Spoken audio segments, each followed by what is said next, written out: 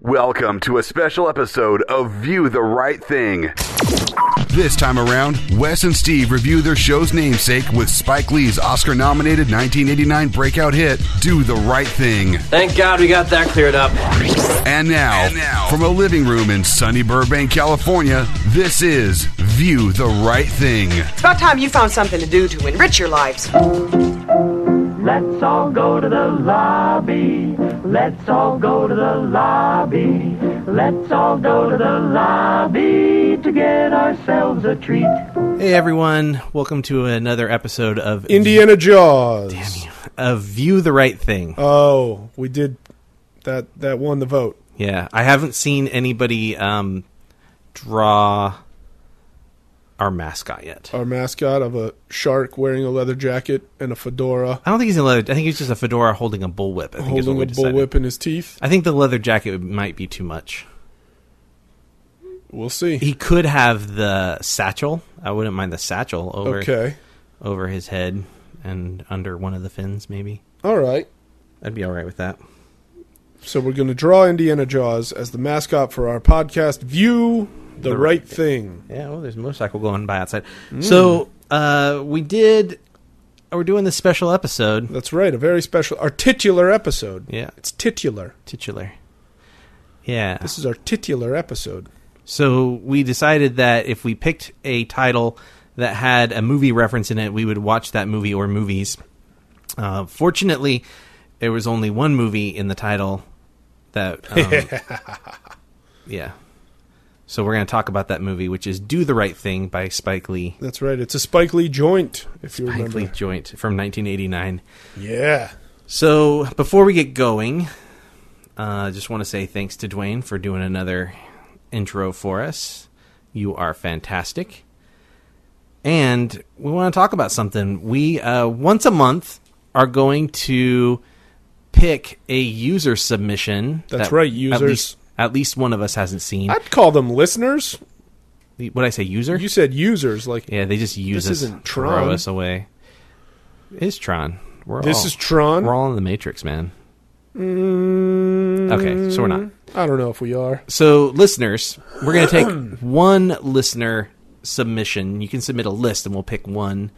Or you can just submit one, but if we've both seen it, it's not going to get in the Muppet Bucket. But we're going to add a movie to the Muppet Bucket. So the first one we're ever going to add in is someone you know. Yes, it was suggested by my friend Fillery. Fillery. The only one I know. The only Fillery. I've never heard that name before, so I guess... It's like Hillary, but with a P before the H. I think it was an F, wasn't it? Shh. Okay. I don't want creeps looking her up. Oh, okay. Sorry about that. So, the movie that we picked... is the last... No, it's not the last anything. No. It's the first. Should I say it, or do you want to say it? Do you remember what the movie is? I sure do. It's from 2010. It's got Casey Affleck. I almost said Affleck. It's got Casey Affleck in it? Pretty sure it was Casey Affleck when I just I'm looked it up. interested in this movie. I don't know anything about it, so... It's got Casey Affleck, Jessica Alba, and Kate Hudson, and it's called The Killer Inside Me. Jessica Alba. J. Alba. Interesting. Jalba. You don't see her very often these days. Well, I mean, she's a mom, and she's starting her own companies and all this stuff. Yeah, 5 years ago. I didn't look up, when I looked it up, I did not double check to see if it's based on the book of the same name. Okay. But we'll find out. I have a feeling it is, but I won't say why. Okay. Fair enough. I have a feeling it's based on the book, thanks to a lyric by the Dead Milkmen. All right. What should we talk about, Wes? Should we talk about Mookie and Sal's Famous Pizza? I think so. I don't Bed-Stuy, Brooklyn? We really have much else to talk about. We just did a podcast last week. Have you seen a movie since then? Have I seen, like, in the theater? No, yeah, I have not. I did. What'd you see? I went to a special screening with a Q&A of The End of the Tour, starring Jason Segel and Jesse Eisenberg. Mm-hmm. Have you not heard of The End of the Tour? Mm-mm. Oh, wow. Wait, he's playing... Jason Segel, he gained some weight and like has long hair in it? Yeah, he's playing David Foster Wallace, author of Infinite Jest. Okay. Which was a hugely successful book. It's funny, Segel made this same joke at the Q&A. He when he was preparing to be in the movie, he went and bought a copy of Infinite Jest. Mm-hmm. And he says he took it up to the counter at the bookstore, and the girl behind the counter, who was like kind of a punkish kind of, very 20-something happening kind of girl, looked at it and just rolled her eyes and went, "Every dude I've ever dated has an unread copy of Infinite Jest on his coffee table," or something like that. That's funny. I thought that's a pretty funny story. But so now that I've seen the movie and loved it, now I have to go read the book because I haven't read a book since I got a smartphone. Can you shortly, with spoiler-free, summarize what the movie's about? The movie is about David Foster Wallace going around on his book tour to promote Infinite Jest and do signings and all that sort of thing. Because the book just caught fire, just kablooey. Everybody was talking about it, talking about how brilliant it was. And so Jesse Eisenberg plays a different guy named David. He plays David Lipsky from Rolling Stone. And he hears about this, and he realizes, whoa, we're Rolling Stone. We cover music. We cover movies. When's the last time we covered a book? Way too long ago. Mm-hmm.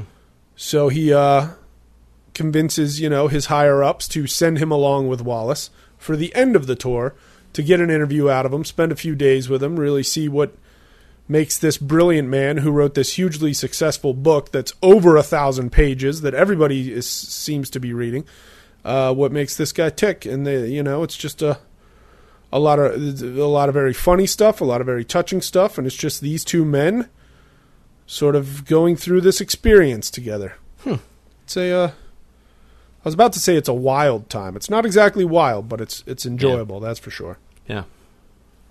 I think you'll enjoy it. Well, I look forward to seeing it at some point.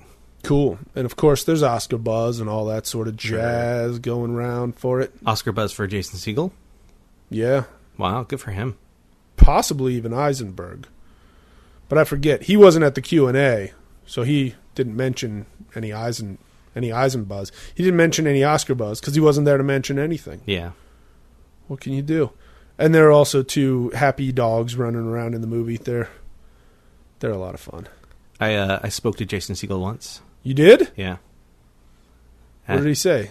Anybody want a peanut? No, I spoke to him at the Muppet premiere. Oh, cool. The Muppets. Yeah. And that dude really, that guy really cared about that movie, really cared about Absolutely. the Muppets. It was a labor of love for him, and it was really important to him that the fans, that he did a service to the fans and to Jim Henson. I'm going to go ahead and say he did. Of course, yeah. That movie felt a lot like the original Muppet movie. Yeah, you feel the love in that movie. Yeah, absolutely. Absolutely. Did he have anything to do with Muppets Most Wanted? He did not, from what I understand. Well, same director, touché. And Brett McKenzie came back and did music for it. But Jason Segel wasn't in on that one. Unfortunately, I think it suffered a little bit. Yeah. I think because of that, didn't quite have the same heart. But they're sort of, at least it seems like maybe they're following a similar pattern. All right. To the original releases. So, the original Muppet movie is about finding out your place in the world and like moving to Hollywood to make it in show business. Yeah. And that's kind of what's going on in the Muppets. Walter moves to Hollywood essentially to find his place. He doesn't really belong with Jason Segel and Amy Adams. Yeah, he realizes he himself is a Muppet. Is a Muppet, yeah. And so he goes and does that, and it has a really similar feel to that first film. And then the second of the original Muppet films is The Great Muppet Caper. That's right. Which is a heist movie and about stealing jewels. Yeah. And then we have Muppets Most Wanted, which also is a heist movie about stealing jewels. Right. So, maybe we'll see a movie that takes place in New York next with rats that run a diner. Muppets Take Manhattan was the original. Right. I was trying to come up with a different Muppets, neighborhood. Oh, a different M? Yeah. I don't know. Another M neighborhood in New York. There's got to be one. New Yorkers, let us know. Yeah. Tweet at Stephen No Howood or Movie Hippo. Let us know the other M neighborhood in New York. Let's talk about New York, specifically Brooklyn. Specifically Bed-Stuy. That's a pretty good segue. I agree. Muppets to Spike Lee. From Muppets to Do the Right Thing. All right. So let's talk about sort of the episode and why, it's important to us. Sure. So for me at least, I felt like it was important because the film was important. So it was important for me to talk about it because I think the movie's important. But I also wanted to clarify something. All right. I love our new podcast name. Yeah. View the Right Thing. I think it's clever. Sure. I think it's a little funny. Yeah. And I think it represents pretty well what it is we're trying to do. We're trying to watch all those movies that we're supposed to watch. Right. Agreed. But I want to also reassure people who are sensitive to film history, as well as people sensitive to racial issues. I don't want to speak on behalf of both of us, but I have a feeling you're probably in the same boat. But I have a reverence for this film. Sure. I think it's important socially as well as for film history. We didn't choose the title of our podcast to poke fun at this film. Right, not by any means. Or because we don't care about the film. Right. I love this movie. I've watched it probably once a year since I was like 10. Wow. That's a lot. Old man. Well, it came out when I was 10 and I like it. I'm going to revisit it. So I feel like I could say I could probably say for both of us that we're proud to have this reference in our show title. Yeah. So just wanted to clarify that and just kind of start out on the right foot and say, we do revere this film as a piece of film history and as a cultural. I can't lost the word. I don't want to say phenomenon, but it's cultural. Milestone. Well, it has cultural importance, and absolutely. I think it's important that we recognize that we understand that. So this movie is 26 years old. Wow. And I feel like it's just as important today as it was 26 years ago. And, maybe even more so now. With how many headlines we have regarding similar situations as the plot of this film. Right. I can fully agree with that. I think another difference because of what's going on in our country right now with police and racial tensions, I think more people are talking about race in America than they have since the Civil War. Right. I think, obviously, maybe not since the Civil War. Well, I mean, but certainly in a 60s, long time. But I mean, I think more people are vocally speaking about it. Maybe not behind closed doors necessarily. I think in the 60s, definitely people were talking about it behind closed doors, and there was obviously a great civil rights movement. Right. But it wasn't. They didn't have access to the media in the way that we have it now. Right. Absolutely. So I think it's much more prevalent now, and I feel like it's more in people's minds than it ever has been. All right. So I don't want to get too into like a political or racial debate on the podcast, but you can't really discuss this movie without you can't discuss it in a serious way without addressing the sort of rampant inequalities that our country still has today. I mean, I bet if anybody can discuss it without doing that, we could. I mean, we could just go through the plot and call it the end of the day, but I think it's important and mostly responsible for us to talk about subtext and what it really means, and at least to us. Yeah. That's my take. All right. So, in addition to the movie, we'll talk about the effect that Spike Lee had and the movie had on Hollywood as well, because I think that's really important. Because we do this podcast because we love movies. Right. And that's probably why most people are listening, is because they love movies. So I think it's important to talk about how this film and Spike Lee have had a profound effect on Hollywood for the better. Yeah. So let's get into it. Yes, let's. Where do you want to start? Should we start with fighting the power? Sure, you fight the power. I feel like I'm shouting. All right. If you've never seen Do the Right Thing, you're in for a treat, because it opens with a one-woman dance video. Dance party, yeah. You've got the lovely Rosie Perez in maybe her first role. Definitely early in her career. Yeah. She was a fly girl for In Living Color right around when this happened. Mm-hmm. But here she is, opening the film, dancing to Public Enemy's Fight the Power, Tremendous Song comes up a lot in this movie. And I thought that was a pretty bold way to open a movie, you know. Now, nowadays, you go to a movie, you sit through 10 to 15 minutes of preview, and then the movie just starts. Right. But this is one of those movies that still exists in the long opening credits Yeah. Almost, era. Yeah. Like they used to have like an orchestra. Yeah. Like some of the movies we've watched have bunch of title cards. really long opening credits. Maltese Falcons, good Right. example. Or North by Northwest, I think, maybe Yeah. had quite a bit of opening credits. And then they get to the closing credits and they just like run down the cast list and Copyright. that's it. Yeah. Like, what is it? Willy Wonka. I think the closing credit scroll on that movie, on Willy Wonka and the Chocolate Factory, is like 40 seconds long. Like it's literally just the cast and it's done. I thought that was pretty hilarious. So this movie, being of the era of long opening credits, plays the entirety of Public Enemy's Fight the Power, while Rosie Perez does a bunch of different dance moves in various outfits, and it sort of lets you know, I mean, Fight the Power. Yeah, the boxing outfit's my favorite. Sure. And it's like, you know, it's letting you know you're in for something. This isn't going to be a movie about a guy who just delivers pizzas all day. Right. Otherwise, we'd play, you know, I don't know, I Can't Drive 55. This is Fight the Power. Something's about to happen. Indeed. We go to Mr. Senor Love Daddy, Love Daddy. played by Samuel L. Jackson. Yeah. He is a radio DJ who sits in a first-floor radio studio with a big window looking out over the neighborhood. Plays a lot of great tracks. What does he call it? Not the discs. Playing the platters that The truly platters. matter. Something Yeah. like that, yeah. Yeah. And he sort of opens the film, talks about how it's going to be a really hot day in Bed-Stuy, talks about... Well, here's the first. You know. Here's the first line of the movie, and it's probably one of the most important, if not the most important line of the Which film. is that line? Wake up, Yeah. up you wake. Which is a message Right. to the neighborhood. Right.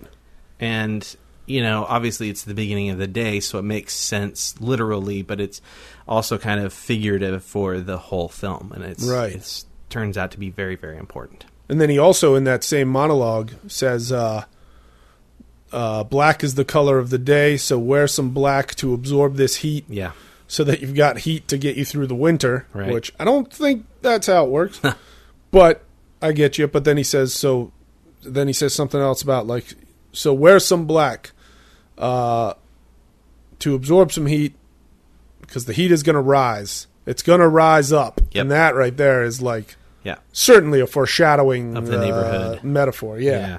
Well, and he talks about the yin and the yang in that opening sequence as well, which is Yeah. also important. You're going to see that theme show up quite a bit. The movie's definitely got a love and hate motif going on. Well, for sure. and so that yin and yang thing comes up quite a bit. And I think the funny comment about, you know, soak up all the heat is a subtle reference to, hey man, your heat may not be on in the winter. No, yeah. You know, Interesting. these are not well-to-do people Yeah. in this neighborhood, with the exception of a brief appearance of a guy from Boston. John Savage. That was John Savage John from The Savage. Deer Hunter. Yeah. Oh, okay. In a Larry Bird t-shirt. A Larry Bird t-shirt. And he's really inconsequential. We won't talk much about him when it comes up, but when his scene comes up, we'll just kind of ignore that. But he bought the brownstone that Right. he's living He in. owns a building in this movie. Right. Most of these other nice people are renting. Although I think Mama's sister Mama, She's a landlord. yeah, she mentions that she's got tenants. Yeah, so she maybe owns a building, or maybe she works for somebody who owns a building. Yeah. So it's hard to say because they don't really go into that very much. But she does mention Yeah. being a landlady. Mama's sister. It was Mama's sister, right? Sister Mama, I think. It was Sister Mama Sister- first? I'm Sister- looking it up. Sister I Mama. could have sworn it was Mama's sister. Sister Mother. He's looking it up. I'm looking So it up. he talks about the yin and yang, and that's going to come up quite a bit. Well, not specifically yin and yang, but sort of that balance is going to come up quite a bit. Spike Lee is introduced into the film, and he plays Mookie, Right. a young 20-something living in Brooklyn with his sister. Mother sister. Mother not sister. Mama sister. Mother sister. Mother sister. So he lives with his sister, and the first time that we see him, he's counting money. Right. And that's also very important because we, through the course of the film, learn that the thing that drives him more than anything else is money. Right. The one goal he wants is to get money. The whole reason he's working is to get money. And the whole reason he's just trying to make it through the end of the day is to get money. Yeah. He works as a delivery man at a local pizzeria owned by Sal. Right. Sal is played by Danny Aiello. Sal has 2 grown sons working with them. Vito and Pino. Pino, yeah. Pino is openly racist. Oh, yeah. Specifically towards blacks. Yeah, he's not a fan of Mookie at all. And they get into the discussion about Eddie Murphy and Prince and yeah, we'll come back to that. Magic Johnson later, but yeah. So Pino. Vito, as you mentioned, is his younger brother, Right. and he seems to be kind of the polar opposite of Pino. And from the moment they appear on screen, they seem to be at odds with each other. Yeah. So much so that once they get into work, and we've established these people, they wear opposite color shirts for almost the entire film. That's true, huh? Yep. So Pino, different from his father, who seems for the most part to be very lenient and open-minded and not really so much racist. Right. And Vito, who also is not racist. Right. They both wear black shirts, and Pino wears a white shirt almost the entire film. And when we get closer into the film, we'll bring up the change. And the film kind of bounces around the block to introduce us to various characters and giving us their states of mind. The local drunk is referred to as De Mayor. Oh, yeah. Played by Ozzie Davis? Yeah, Ozzie Davis. It is Davis, right? Man, that guy, I feel like that guy has only been old. I've only seen that man old. Wow. Yeah, I can't think of a time when I've ever seen footage of a young Ozzie Davis. Yeah. So De Mayor is initially looked down on and kind of pitied by the viewer when you first see him. He's clearly in dirty clothes. His suit is threadbare, like it's very tattered. Yeah. He shows up to the pizzeria and he's asking if there's any work, and they give him, he picks up a broom and is like, you're going to have the cleanest sidewalk in the whole neighborhood. Yeah. And of course that's the job that nobody wants to do in the film. Which I don't know why not. Now they do only pay him $1 to do it. Yeah. But that's the $1 that buys him a beer. True. I guess so. So you kind of feel bad for this guy and you kind of pity him, but by the end of the film, your feelings about this guy are going to kind of change because he seems to be sort of the one or two voices of reason. All right. In the film. And his first real scene on the block, when he gets to the... we see him briefly in his bed. But when his first real scene and he gets to the pizza place, he says that he loves everybody. Right. Which is another example of love early on in the film. They're trying to love. We love radio. I love everybody. So on. Right. Then we meet the landlady, mother sister. Yes. Played by Ruby Dee. Rest in peace. So she pretty much watches the day mostly from her window. Yeah. She does venture out onto the steps, and at the end of the film, she walks out into the street. But for most of the movie, she's watching from her window. We meet Radio Raheem. He walks pretty much in circles around the block. That's what it seems like. I mean, you're just constantly seeing this guy walking around and interacting with different people. Right. But this movie mostly takes place in like a couple block radius. Right. So, but he's a respected member of the community. Everybody knows him. He carries a very large boombox that requires 20 D batteries.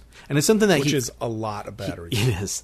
It's something that he clearly spent money on because they refer to him as like living large, essentially. And it's technologically more advanced than any other stereo radio boombox that we see in the film. There's even a boombox battle at one point. There's a boombox battle. His clearly wins. And it's always playing Public Enemy's Fight the Power. The entire film, anytime you see him, Fight the Power is being played, and that is incredibly important to the film. Yeah. And we'll talk about that at the very end of the film as well, at the end of this. Then there's a mentally disabled person named Smiley. Oh, yeah, Smiley. He's the second person we see, isn't he? Yeah, we see him pretty early on. I feel like it opens with the DJ. Yeah. And then the very next person we see is Smiley with his pictures. Yeah. So just to kind of go over why the order that I'm telling it a little bit out of order, just because I'm trying not to go over every detail like we have in some of our past podcasts, just because I want to keep this to be as closer to a mini podcast as episode. As Good possible. luck. Yeah, I got a lot. There's got a lot to talk about in this movie. Yeah. So there's some plot things that I'll probably say a little bit out of order. It doesn't really matter what order they happen necessarily. As that we just talk about that they happen. So Smiley attempts to sell a photo of Martin Luther King Jr. and Malcolm X. They're shaking hands and smiling in this photo. Yeah. He's colored it by hand, like the borders and stuff. And he tries to sell that thing to everyone he meets. And he sells a couple. Yeah. It seems like he just walks around all day selling various pictures. Yeah. Because he runs into Mookie, and Mookie's like, no, not that one. I want the other one. I'll give you $2 for the other one. So. Yeah. Maybe he's got a bunch of pictures from the civil rights movement that he just tries to sell to I actually got the feeling make some kind of money. I actually got the feeling that they were all the same picture with different colors on them. Oh, interesting. And that Mookie was like kind of placating him a little bit to like, yeah, you have worth. Oh yeah, you're an artist or whatever it is. Yeah. That not this one but the other one. I think that's what I got more out of it. I never saw a different photo. True. And the photo shows up in the end credits as well. So I think it's the same photo. So maybe he's just got like 100 prints of that photo. I think he like does different art stuff on it and then sells it. Yeah, I don't think they were like photographs. I think they were like photocopies of a photograph too. Huh. So it's hard to tell.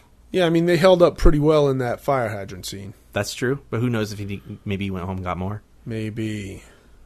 So, moving on. A friend of Mookie's, Bugging Out. Yes. Played by Giancarlo Esposito. You say Giancarlo, not Giancarlo? Giancarlo? I would say Giancarlo.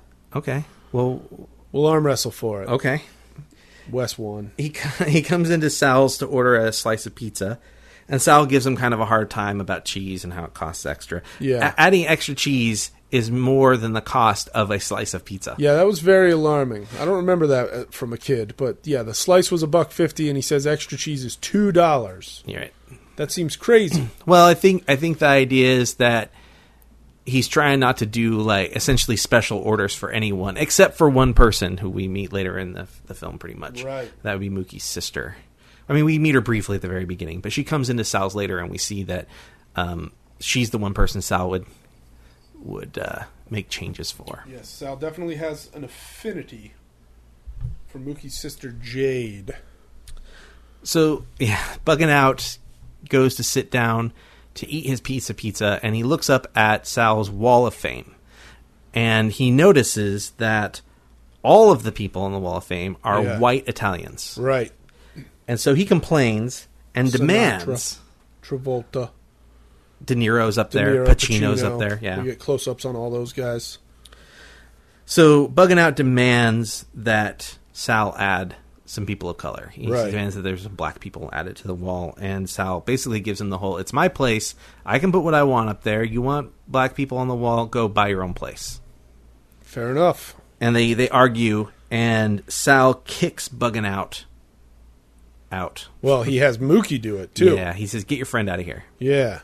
And so Mookie goes out and kind of talks Bugging Out down a little bit. There was a really awesome shot at this point. Yeah, that goes through the door. Yes. Yeah, they follow them through the screen door. Inside the restaurant, out the screen door. The door closes, and we're still seeing the camera them. moves through the screen door. It's pretty rad. Yeah, it's a pretty great shot.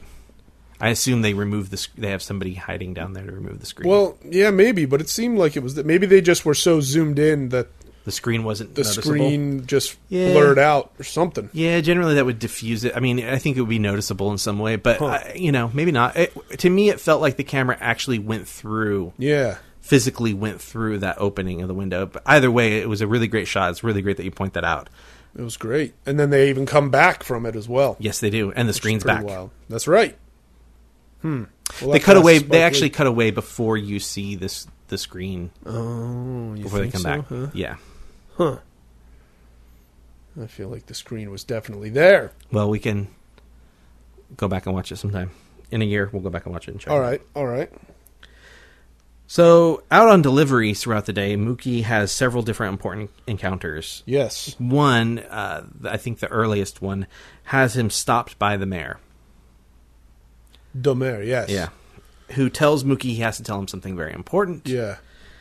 And he tells Mookie, always do the right thing. do the right thing. And I actually thought there was something really... There was a lot being said in that moment. Because Mookie, he's very much his own guy.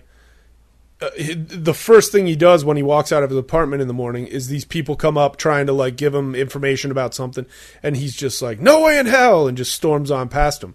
Yeah. But then walking down the street, he just hears the mayor from off to the side just say, Mookie, kind of not loudly at all. Right. And he knows he's got to stop and talk to the mayor. Right. And I feel like that says a lot about who the mayor is and Mookie's respect for him as well. Because Mookie's clearly, he's shown like, I'm not going to put up with any of this nonsense. But he stops dead in his tracks for the mayor. Right, and there's a couple times where the mayor talks to a younger person and sort of gives them advice or some sort of sage wisdom. Yeah. One time is he's talking to a guy who's calling him a drunk or a hobo, and he kind of lets loose on the kid a little bit and says, you don't know my life. You don't know what it's like. 4 kids, but one in particular is sort of harassing him. And he's like, you don't know what it's like to watch, not even be able to give your children bread to eat and watch them go hungry and stuff. So that's one encounter. But this other encounter is with Mookie, where he tells him to always do the right thing, and he gives him this sort of fatherly advice. Right. And I think that's important because Mookie isn't really a grown-up at this point in the film. He's an adult. He's a father. But he's not around for that kid. Right. His girlfriend, who's taking care of the baby, Tina, hasn't seen him in 4 days. Right.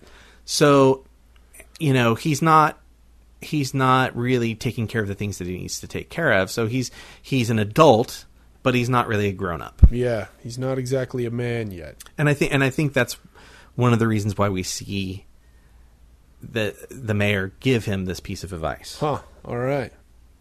So Mookie writes it off initially, the whole do the right thing. He just kind of rolls his eyes and moves on.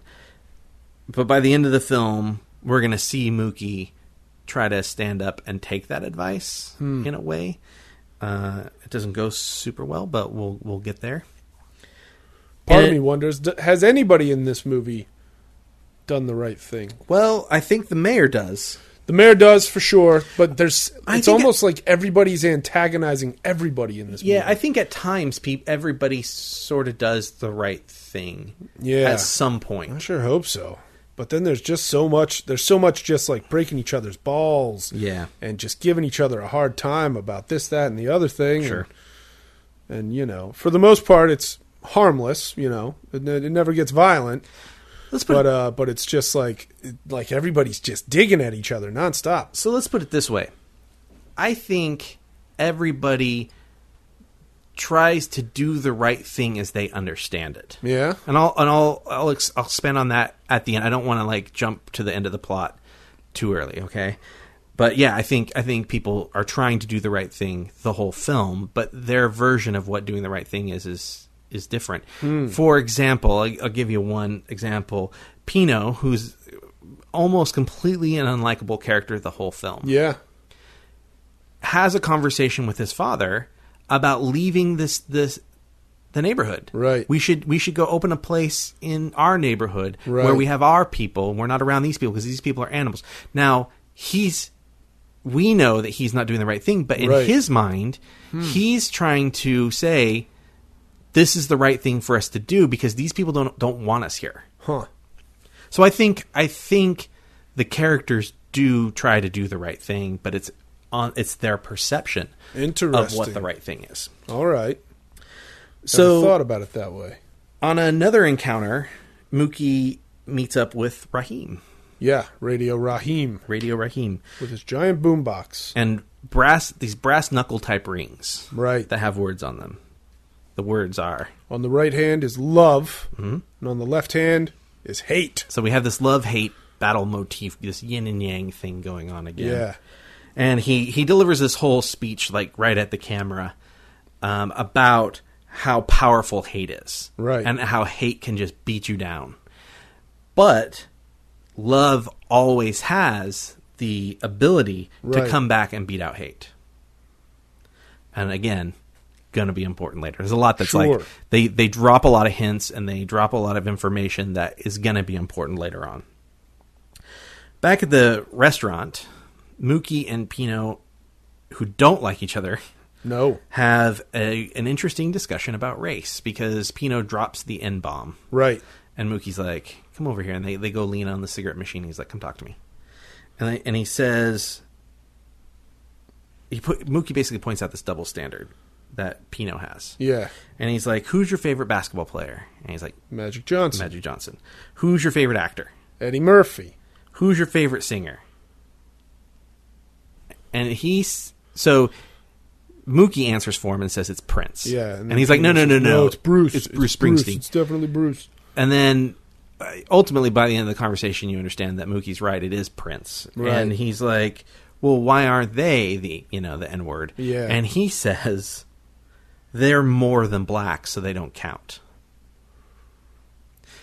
This idea that because they don't live in the neighborhood, Right. because they've gone out and done something that's, easily attainable by white people.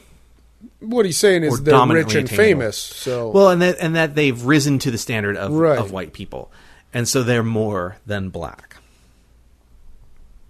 Pino's saying that. Pino, not Mookie. Not us. Not us. Absolutely not We us. are quoting the movie here. So then Mookie gets called over during this at the tail end of this discussion. Yeah. Because there's another delivery, and he looks at the address, and he's like, "Are you sure you got the right address? Because sometimes you send me to the wrong address." And the guy's like, Sal's like, "Of course I gave you the right address." Mookie recognizes this address, and when he arrives, the door opens, and we find it is his girlfriend Tina, played by Rosie Perez. Yeah. And also the mother of his son, of course. Right. And she feels like this is the only way she's going to be able to see Mookie because she hasn't seen him in days. And he keeps like, yeah, I'll come around. I'm so busy. I'm trying to earn money. As he keeps telling her, I'm trying to earn money. I'm earning money. That's why I'm gone so much. Right. And he does work the whole day. He works into the night. They have this kind of like sweet and intimate scene with each other. First he's like, let's do the nasty. He's trying to get I some. think is what he says. Let's do the nasty. And she's like, no, it's too hot. Right. And if I do that, you're going to leave and you're not going to come back for days. I won't see you for days. And so ultimately, she doesn't give in. And he's like, you trust me, right? And she's like, trusting you is how we got a kid. Yeah. But, Last time yeah. I trusted you, we wound up with a kid. So he gets her to take her clothes off. Yeah. And he goes to the icebox. And he sees his son for the first time, that we see him see the son for the first time in the film. Right. And he kisses the kid on the head.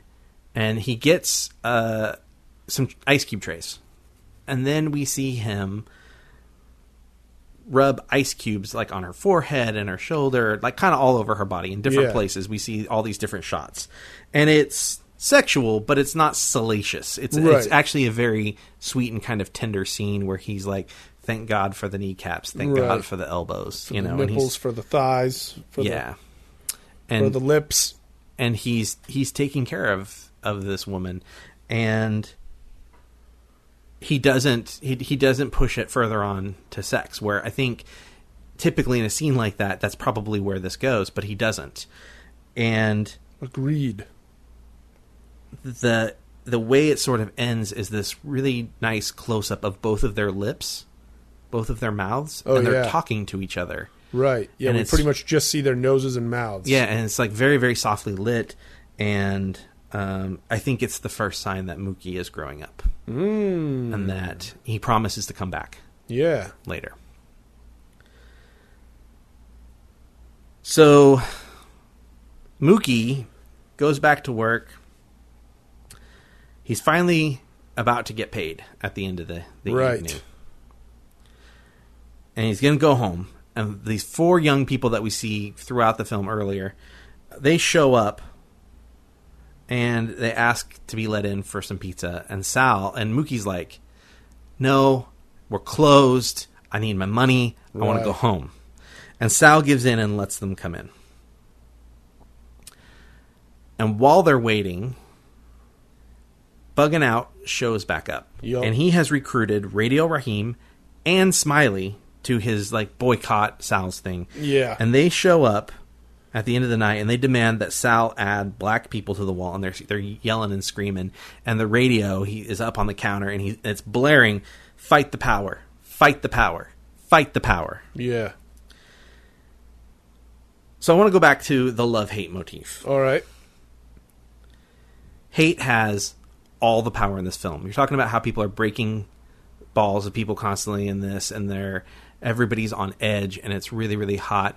And even though the DJ, Sam Jackson, is like trying to feed us love, and the mayor is trying to feed us love, he has maybe a thing for mother sister. Oh, he absolutely does. And he at one point rescues a kid from getting hit by a car. There's a lot of love true. going on.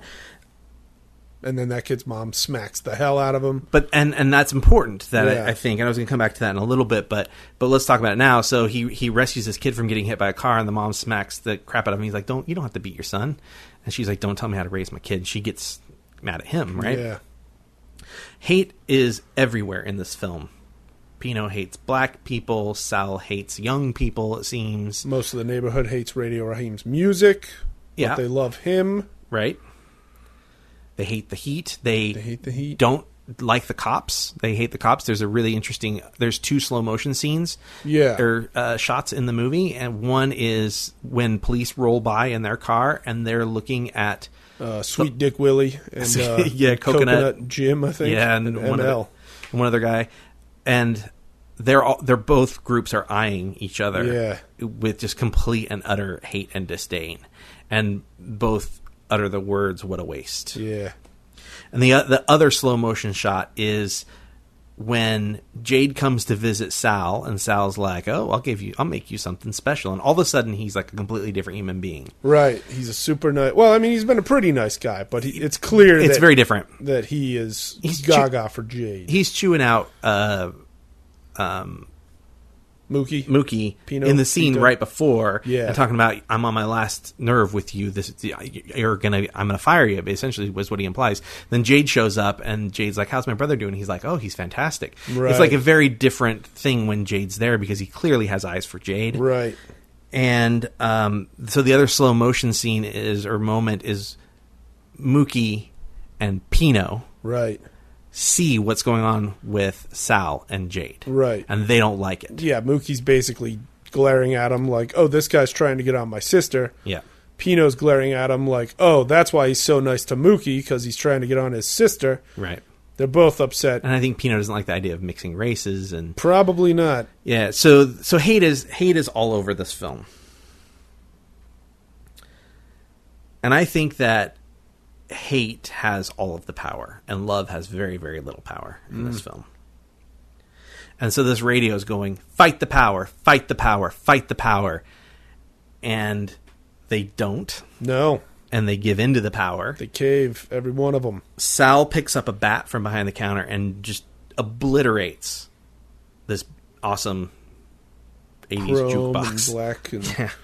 it's got what's it called? Graphic equalizer on it and everything. Yeah, just smashes Radio Raheem's boombox to bits. Yep.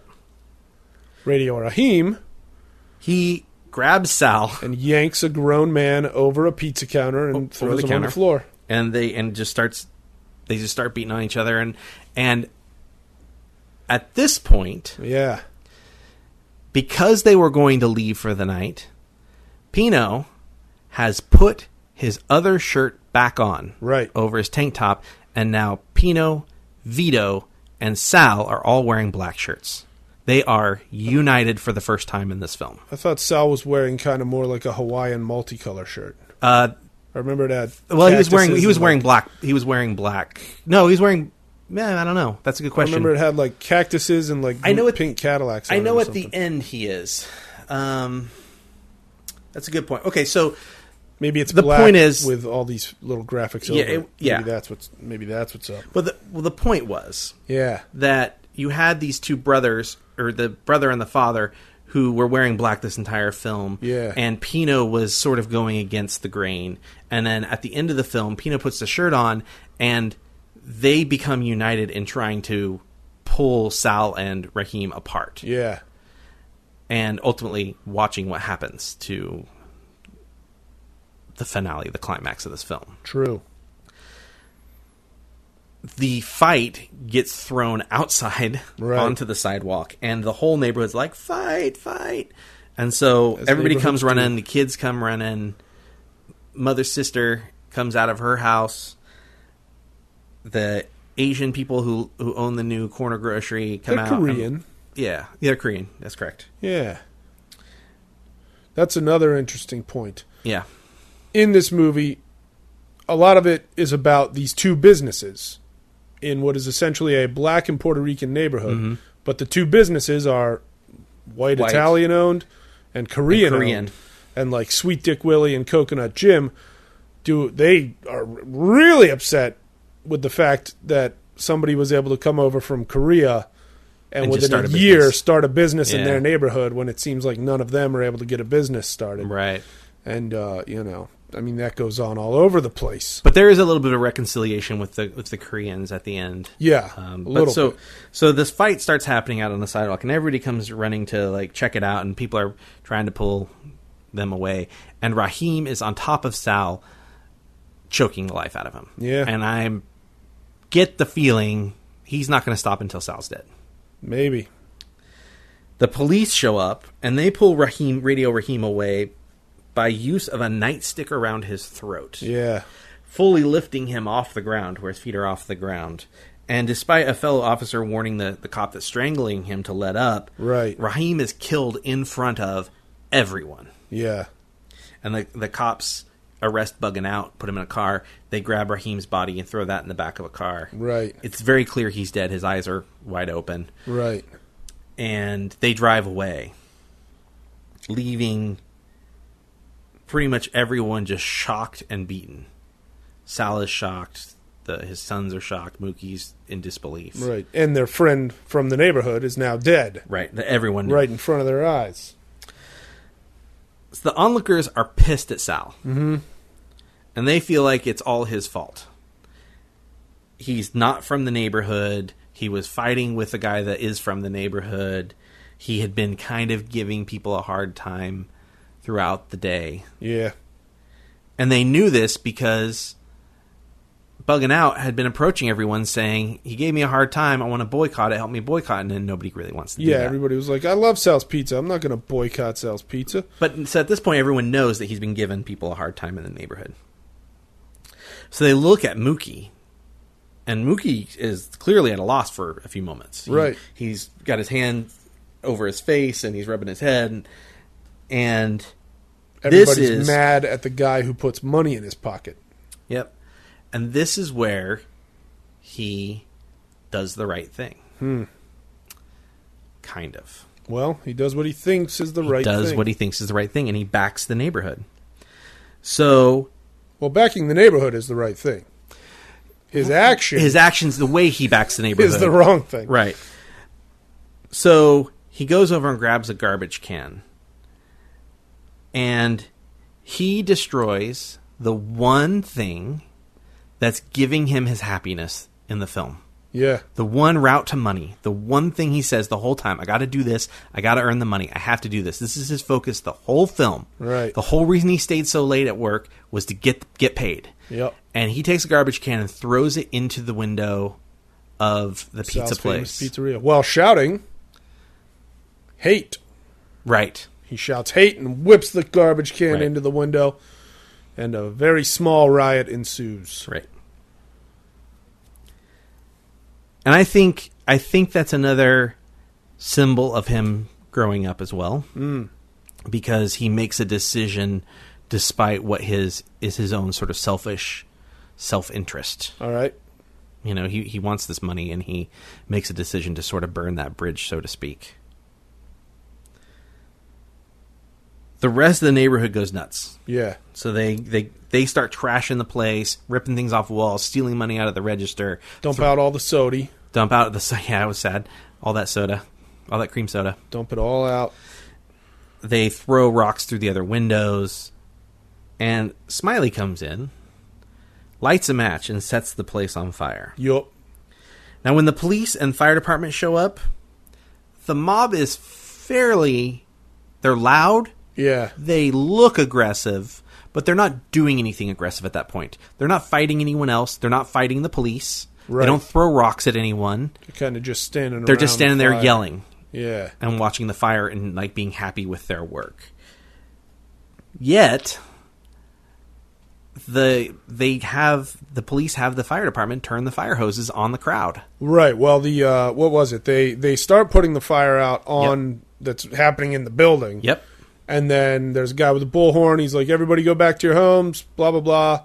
Please get back to your homes." And then he's like, "Last warning. Yep. Everybody get back to your homes now." And then, a second later, he's like, that was your chance. And the firemen just turned the hose on the crowd. And they make a point of saying, this is our home.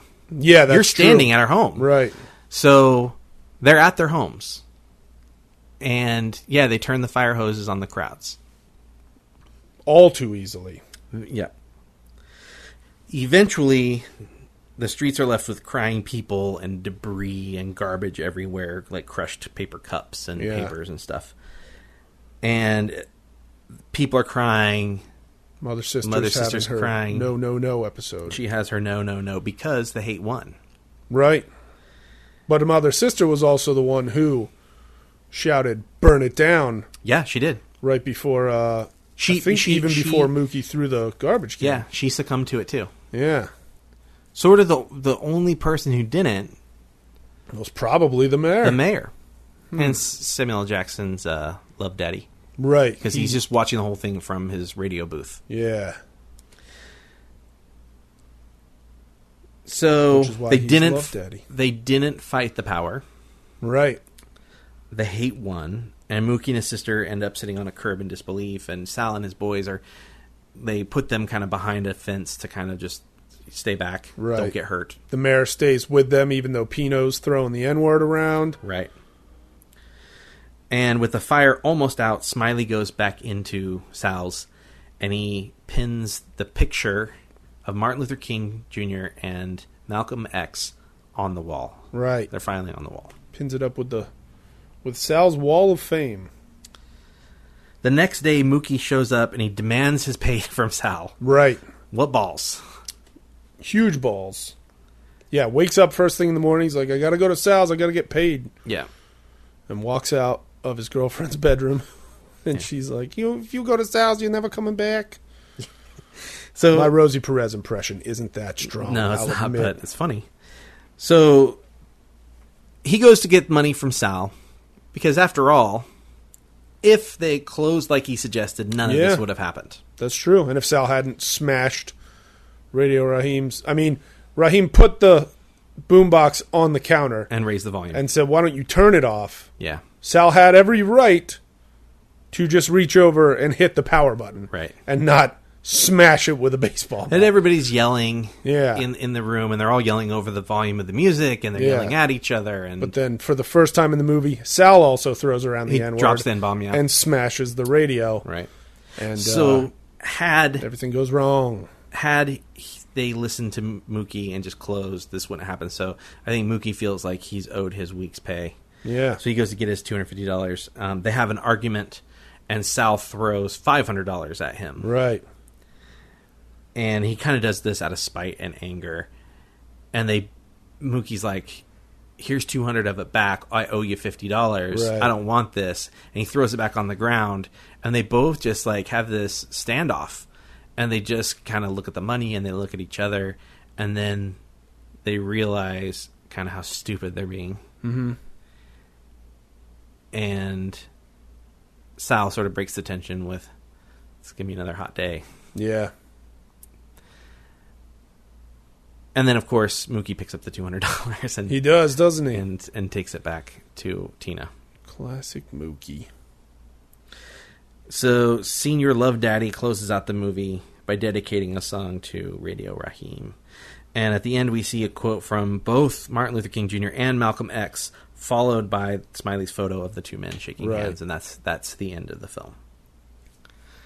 there you have it. So you've seen this movie before. Yeah, I saw it when I was a real little kid when it first started showing up on HBO. Yeah. And, I mean, I sat through it a bunch of times because I was a huge Public Enemy fan Okay. as a small child. And so, Interesting. you know, and so that certainly helped me get into the movie. Mm-hmm. And then I'd watch it, and I'd enjoy it. I almost thought it was more of a comedy as a kid, you know, because it's like there's like people breaking balls all over the place. I'm like, this is funny. Everybody's got all these funny insults for each other and stuff. And then obviously by the end of the movie, I was like, whoa, that took a turn that I did not see. And Right. actually a lot of bad stuff wound up happening. Yeah. And it's interesting to go to watch a movie that's 26 years old and then That we haven't learned from at all as a No. collective nation. right. And It's you know, crazy. the constant headlines of the police going too far, Yeah. you know, just racism in general in America, and the struggle for black people specifically right now to find a voice, and you know, the whole Black Lives Matter, and like be able to say that, Yeah. you know, in unison and loudly. So going back and watching this film again now it was a really interesting experience. Yeah. You know, I was up early this morning kind of worrying about the podcast, kind of going, Were okay. you?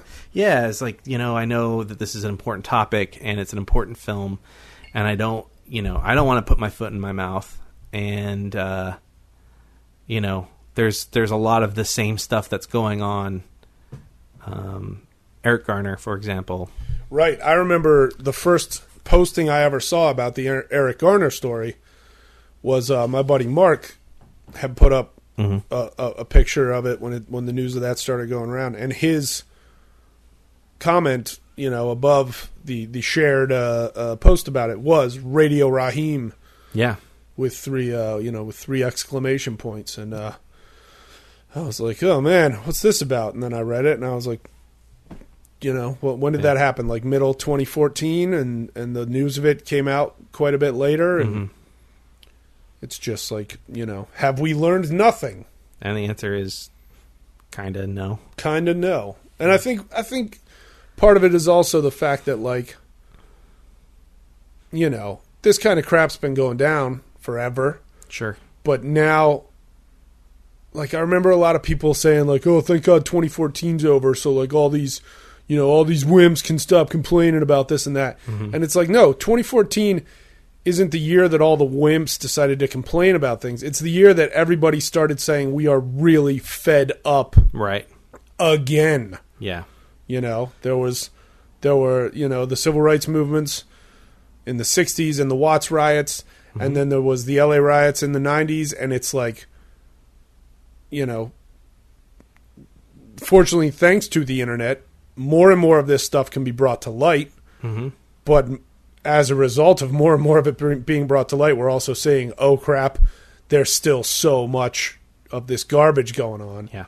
And so I feel like 2014 was the year that everybody was just like, enough. Like, we're never going to stop talking about it as long as it keeps happening. Because if we stop talking about it, it's all going to keep happening. Right. It's crazy, that 2014. And now here we are halfway through 2015. And I don't know, wasn't More. there just like a couple of incidents like within the last month? Yeah. Oh, yeah. There was that bit like LAPD a couple months ago. The sad thing is that there's stuff every month. Yeah, You know, every week. So, you know, there's very clearly a call to acknowledge these the things that are going on right now. And I think again, like I said at the beginning, I think more so now than, you know, any time in recent history, we have the ability to spread a message because of social media and the internet in a way that hasn't been able to be done before. So, but this movie is, like I said, very poignant, even though it's made 26 years ago. Yeah. So if you have not watched it yet, you better sit down and watch Do the Right Thing. I hope you watched it because we just talked about it. Right. But, you know, there's still plenty that, you know, that we didn't mention that happens in the movie. Sure, yeah. We did. Like the fire hydrant. Sure, the police bit. show up in the fire Yeah. hydrant scene. The But guy, what's- the Boston guy. What's funny about that is, okay, so the fire hydrant scene is, it's a hot day in New York City, and in a lot of cities, when it's a hot day, kids will bust open a fire hydrant and spray water all over the place and dance around and get cooled off. So these kids are doing that. This guy pulls up in a nice convertible Cadillac It's an antique. from like the 60s, but rather than just kind of wait or maybe just say, hey, you guys, can I drive by real quick? He's instantly like, Aggressive. like, hey, you better not spray this car. This car's an antique. You better not effing spray this car, damn it. And they're like, oh, no, you'll be fine, which was nice of them to say. But then as soon as he drives within range, they spray it. And it's Right. like if they had – but then when the cops show up for that, they're almost more on the neighborhood side. Yeah, Because this guy's being such a jerk that they're almost more like, oh, sure, who are they? Where are the kids that did it? Point them out. Because they Right. know the kids ran off. right, and I think And they're giving him a hard time. I think deservedly that so. that goes with all of the characters in this film, including the cops. The cops aren't just bad guys in this. The cops aren't bad guys in this film. They Sure. do something bad Right. in the film. One of them does. But, just like in reality, when some bad cops do something bad, Right.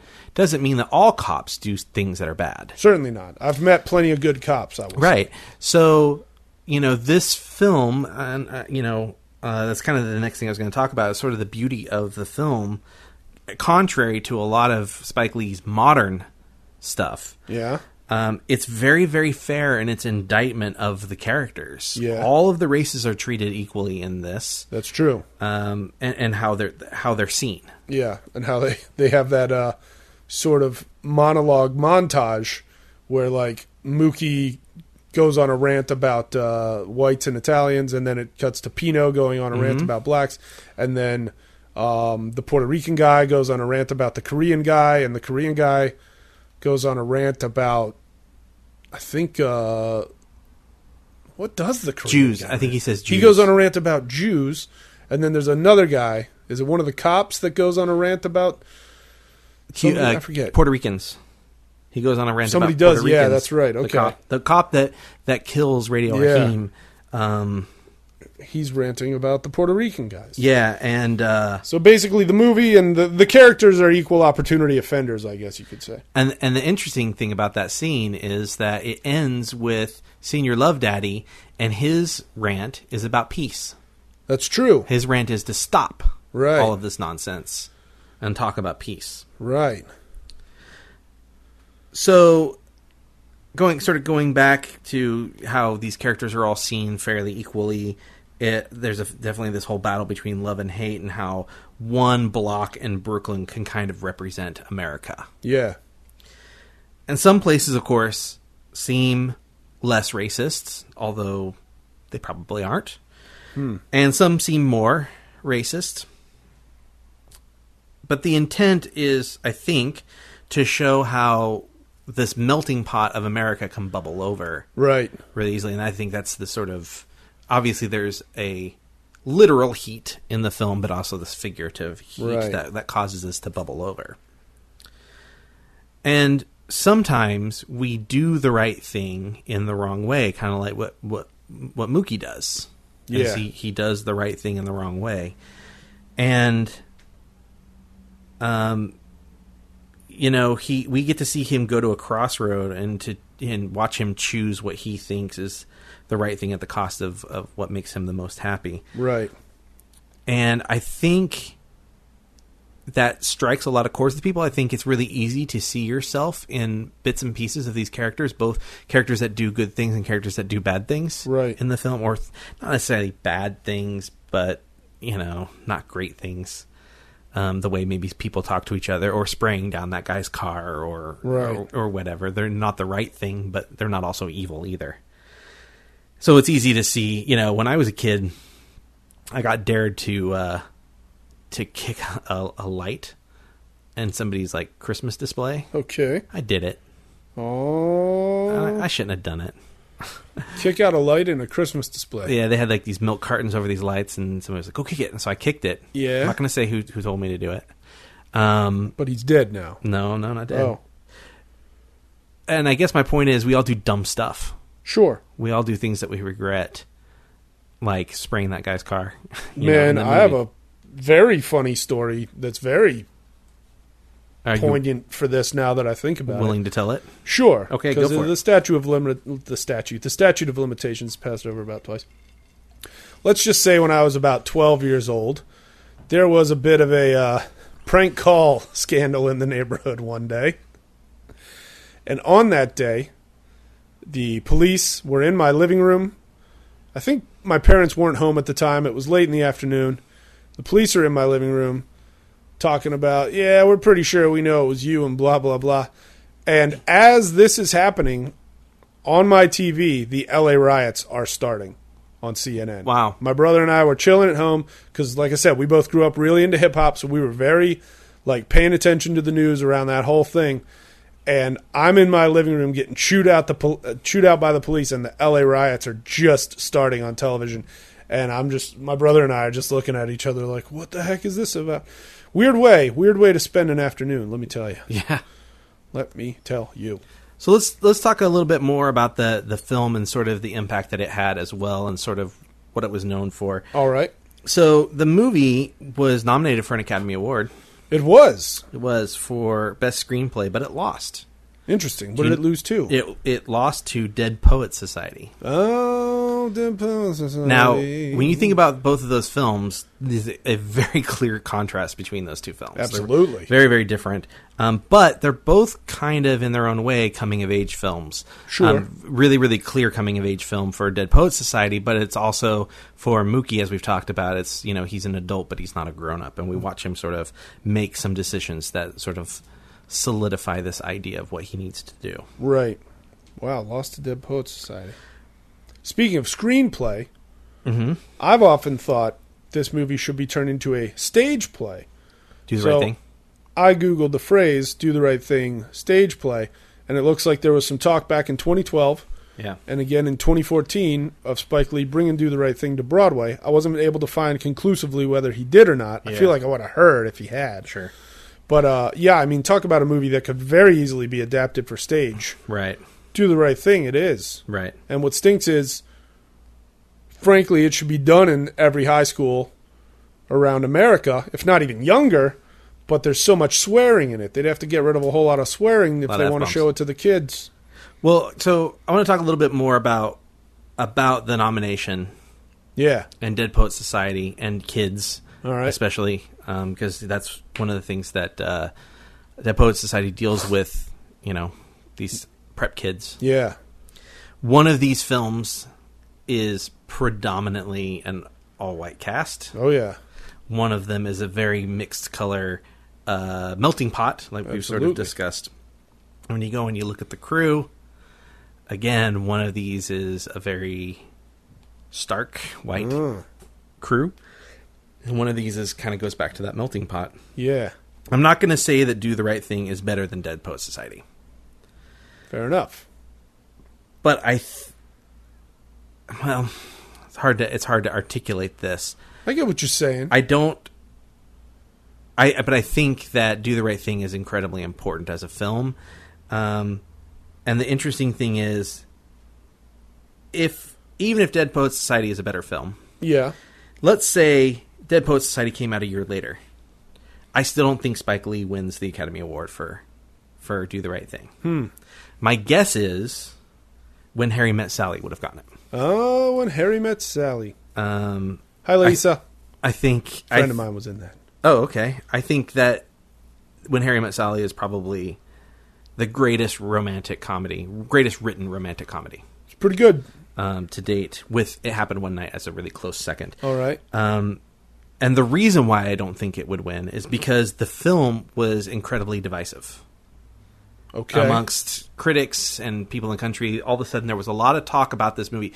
It had a big buzz at Cannes, and there's this talk that Sally Field was one of the jurors, and she fought really hard for that to be an award winner at Cannes. And for Do the Right Thing. To be an award winner. Yep.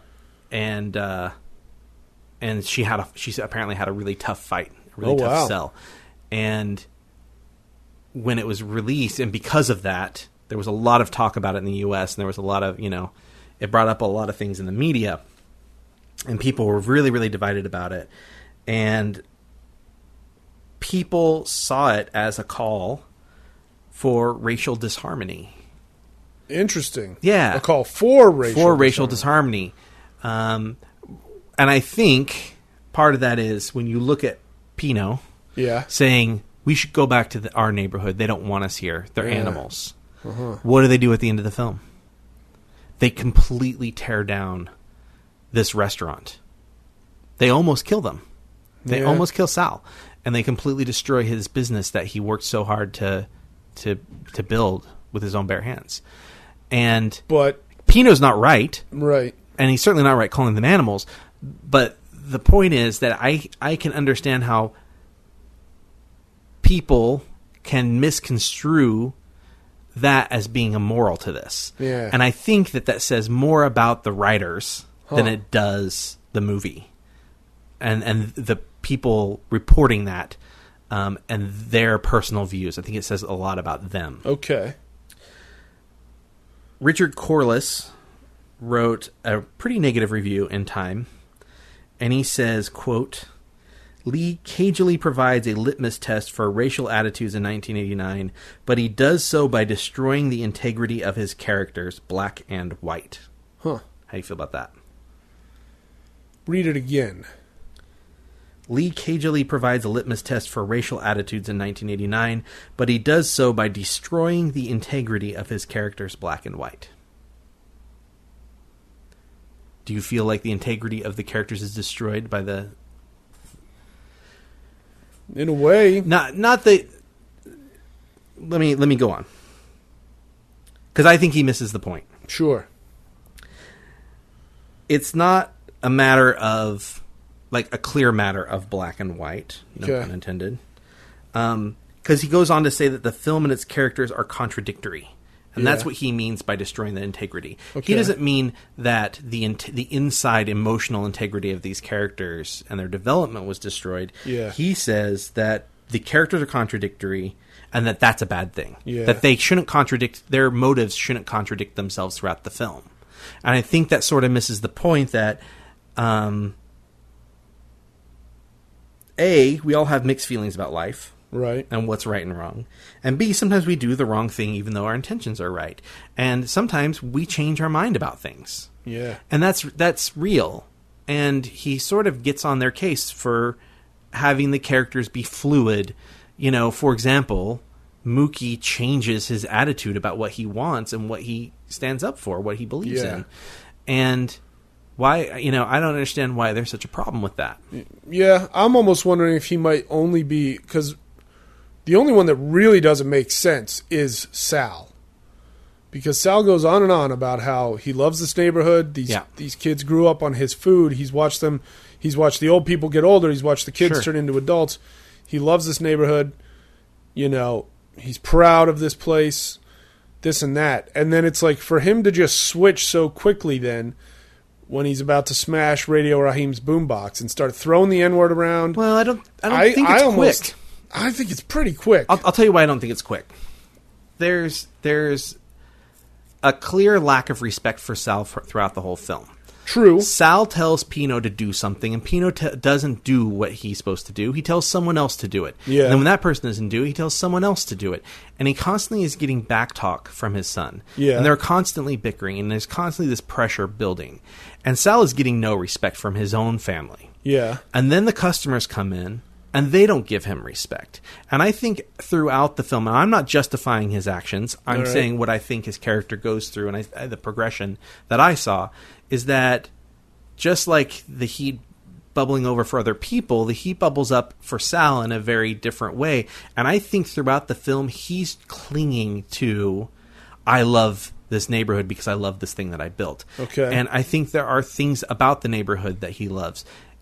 He lets those kids come in at the end. Right. And he tells Pino when they have that conversation, and Pino's like, my friends laugh at me because I work in this neighborhood and we shouldn't be here and it's not our kind. And he's like, those aren't your friends if they're laughing at you. Do they put food on your table? Do they pay for your school? Do they put money in your pocket? And he's telling Pino that it's the people of this neighborhood that do that. He's not saying I put money Right. food on your table. He's saying the people that you're calling animals. Right. Yes, there are some bad ones, and he tells them that. But ultimately, there are a lot of people who love Sal's Pizzeria and love their people. And he talks about how I've watched their kids grow up into adults, and there's something that he's really truly connected to in this city or in this neighborhood that he loves. That doesn't change the fact that on this day he gets pushed and pushed and pushed by everyone, including his own family. And in that last scene with the radio blaring of Fight the Power and the song that he is driving him nuts all day. Yeah. He's got Radio Raheem yelling at him. He's got Smiley yelling at him. He has Bugging Out yelling at him. He has all four of the teenagers yelling at him. He has both of his sons yelling, and Mookie's yelling. Everybody is yelling in that room, and I think he snaps. I think he loses it in that moment. And I don't think it comes out of nowhere. I personally feel that we saw the progression of this throughout the day. Yeah, I'm not saying the snap isn't right, but I'm saying, like, it seems very out of character for him to suddenly start throwing the M-word around and decide he's going to smash this thing rather than just rise above it like he's risen above so much else and shut the radio off. I mean, we're talking about something as simple as shutting the radio off. I think he just loses that fight in that moment. And, you know, have you ever been at somebody's house or been and seen this happen, or been on the receiving end of this, where you have a vehement disagreement with someone and they're like, you come into my home and you argue with me and you tell me that I'm the wrong person in my home? Yeah. Get out of my home. Oh, I've had that argument. That's happening to him throughout the whole film. Yeah. The whole movie. And in this last moment, he's already told this guy, you can't have the music on in here if you're going to be in here. And the guy turned the music off earlier in the film. And now he comes back, not just with the music on, but with the music turned way up. Yeah. And yelling at him and demanding something that he thought was already put to rest. This is my wall. I'll do what I want with it. And so they come into his home, and I think there's this territorial, like, oh, sure, this, and with all of the other things that were added into it. I mean, that's just my take. I can see kind of what you're saying, but you know, even if it was, let's benefit of the doubt. Let's say Sal doesn't make sense. I think it does, but let's say it doesn't. Do you feel like the other characters and their motivations don't make sense? No, I think they all make sense. I think Sal is the one that's the only inconsistent one. But yeah, I think everything else makes perfect sense. So I really don't know what he's talking about. So I feel like Richard Corliss is kind of out of touch with sort of the point of the film. Yeah. You know, maybe, you know, I don't want to be like, oh yeah, here's like this middle-aged white guy writing a review that doesn't understand the film about race relations. But that's kind of, you know, later on in the same review, he says, quote, "In Hollywood, the black man's burden is to be all things to all people. Stoic Sidney Poitier and sassy Eddie Murphy, angelic sitcom kid and fuming rap master." He seems like an incredibly out of touch guy to me. Sounds that way. Another writer, Dave Kerr from the Chicago Tribune, called it a piece of political propaganda. And he asks us, quote, "How is racial violence justified?" That's a fair question. But I feel like that movie shows that, you know, A, kind of it's not, but B, we can understand it in that moment there after Radio Raheem's been murdered by the police. Right. So he calls the film dangerous and irresponsible. Unlike Corliss, Kerr complains about having the characters that have contradicting motives at times. But unlike Corliss, he says he wants that type of complexity. All right. So he chastises Lee because Kerr is mad that people have seen that Lee has these kind of complex characters, and some people are lavishing praise on this, going, oh, look at this original piece of work, and these characters are complex, and their motivations are not always clear, and it's fluid. And he gets mad that people are praising Spike Lee over this. Yeah. Huh. He says, it's depressing to see how much credit Lee has been given simply for painting his characters in shades other than purely good and purely evil, as if the gesture reflected anything other than an appreciation for a basic human truth. Huh. We seem to be so accustomed to one-dimensional caricature under these politically charged circumstances that we're astonished and delighted to find anything else. Sad is the day when even a stab at complexity becomes the amazing exception rather than the expected norm. So he gives the film a bad review, and he complains that Lee does this thing that he thinks it should be in all film, and it's the exact same thing that Richard Corliss complains about. And I think this is, and the reason I bring these two up, whether you agree or disagree with what they're saying, the point is that Spike Lee was damned if you do, damned if you don't. Yeah. You know? And I think people clung to these ideas that they didn't fully understand. And I think they didn't want to see Lee do well. Oh, I wouldn't doubt that for a second. Are you kidding me? We're talking Bush-era entertainment industry. Who knows? They probably didn't want to see him do well. Sure. Especially making a movie that really throws issues in our face, you know? Yeah. And I think it goes to show that there's, the movie goes to show that there's racial biases all over our country in every neighborhood. And these reviews, these negative reviews, and sort of the divisiveness over the film shows that there's these same biases in Hollywood. Yeah. I do think that's changing now. And whether people like Spike Lee or not, I have very conflicted feelings about Spike Lee. But Spike Lee and Do the Right Thing had a really direct influence on the change that's happening in Hollywood. I think he opened the door for black directors. John Singleton did the amazing film Boys in the Hood. Sure. The Hughes brothers, who did Menace to Society. Oh, yeah. Lee Daniels, who did Push and The Butler. Push? Yeah, the novel by Sapphire. Wait. Push. The movie was Precious. Precious, I'm sorry. That's where I got confused. But the book is Push. The book is Push. I apologize. The movie's Precious. The movie is Precious. I got confused. Anton Fuqua, who did Training Day. Oh, yeah. Tyler Perry. We're not going to go too much into that, but he definitely opened a door for Tyler Perry. A lot of movies. Yep. Casey Lemons, who did what I think is the incredibly underrated Caveman's Valentine. And Eve's Bayou. Ava DuVernay, not watched Eve's Bayou, who did Selma. All right. F. Gary Gray, who I think has a shot at winning an Oscar, or at least a nomination this year for Straight Outta Compton. Nice. But think about all those films that I just said. Yeah. And all those black directors. I chose each one of those films very, very specifically to make a point about racial ideas in Hollywood. Right. And I think there's an assumption about the type of stories black filmmakers make. So listeners, can you name some of the other movies that those directors made?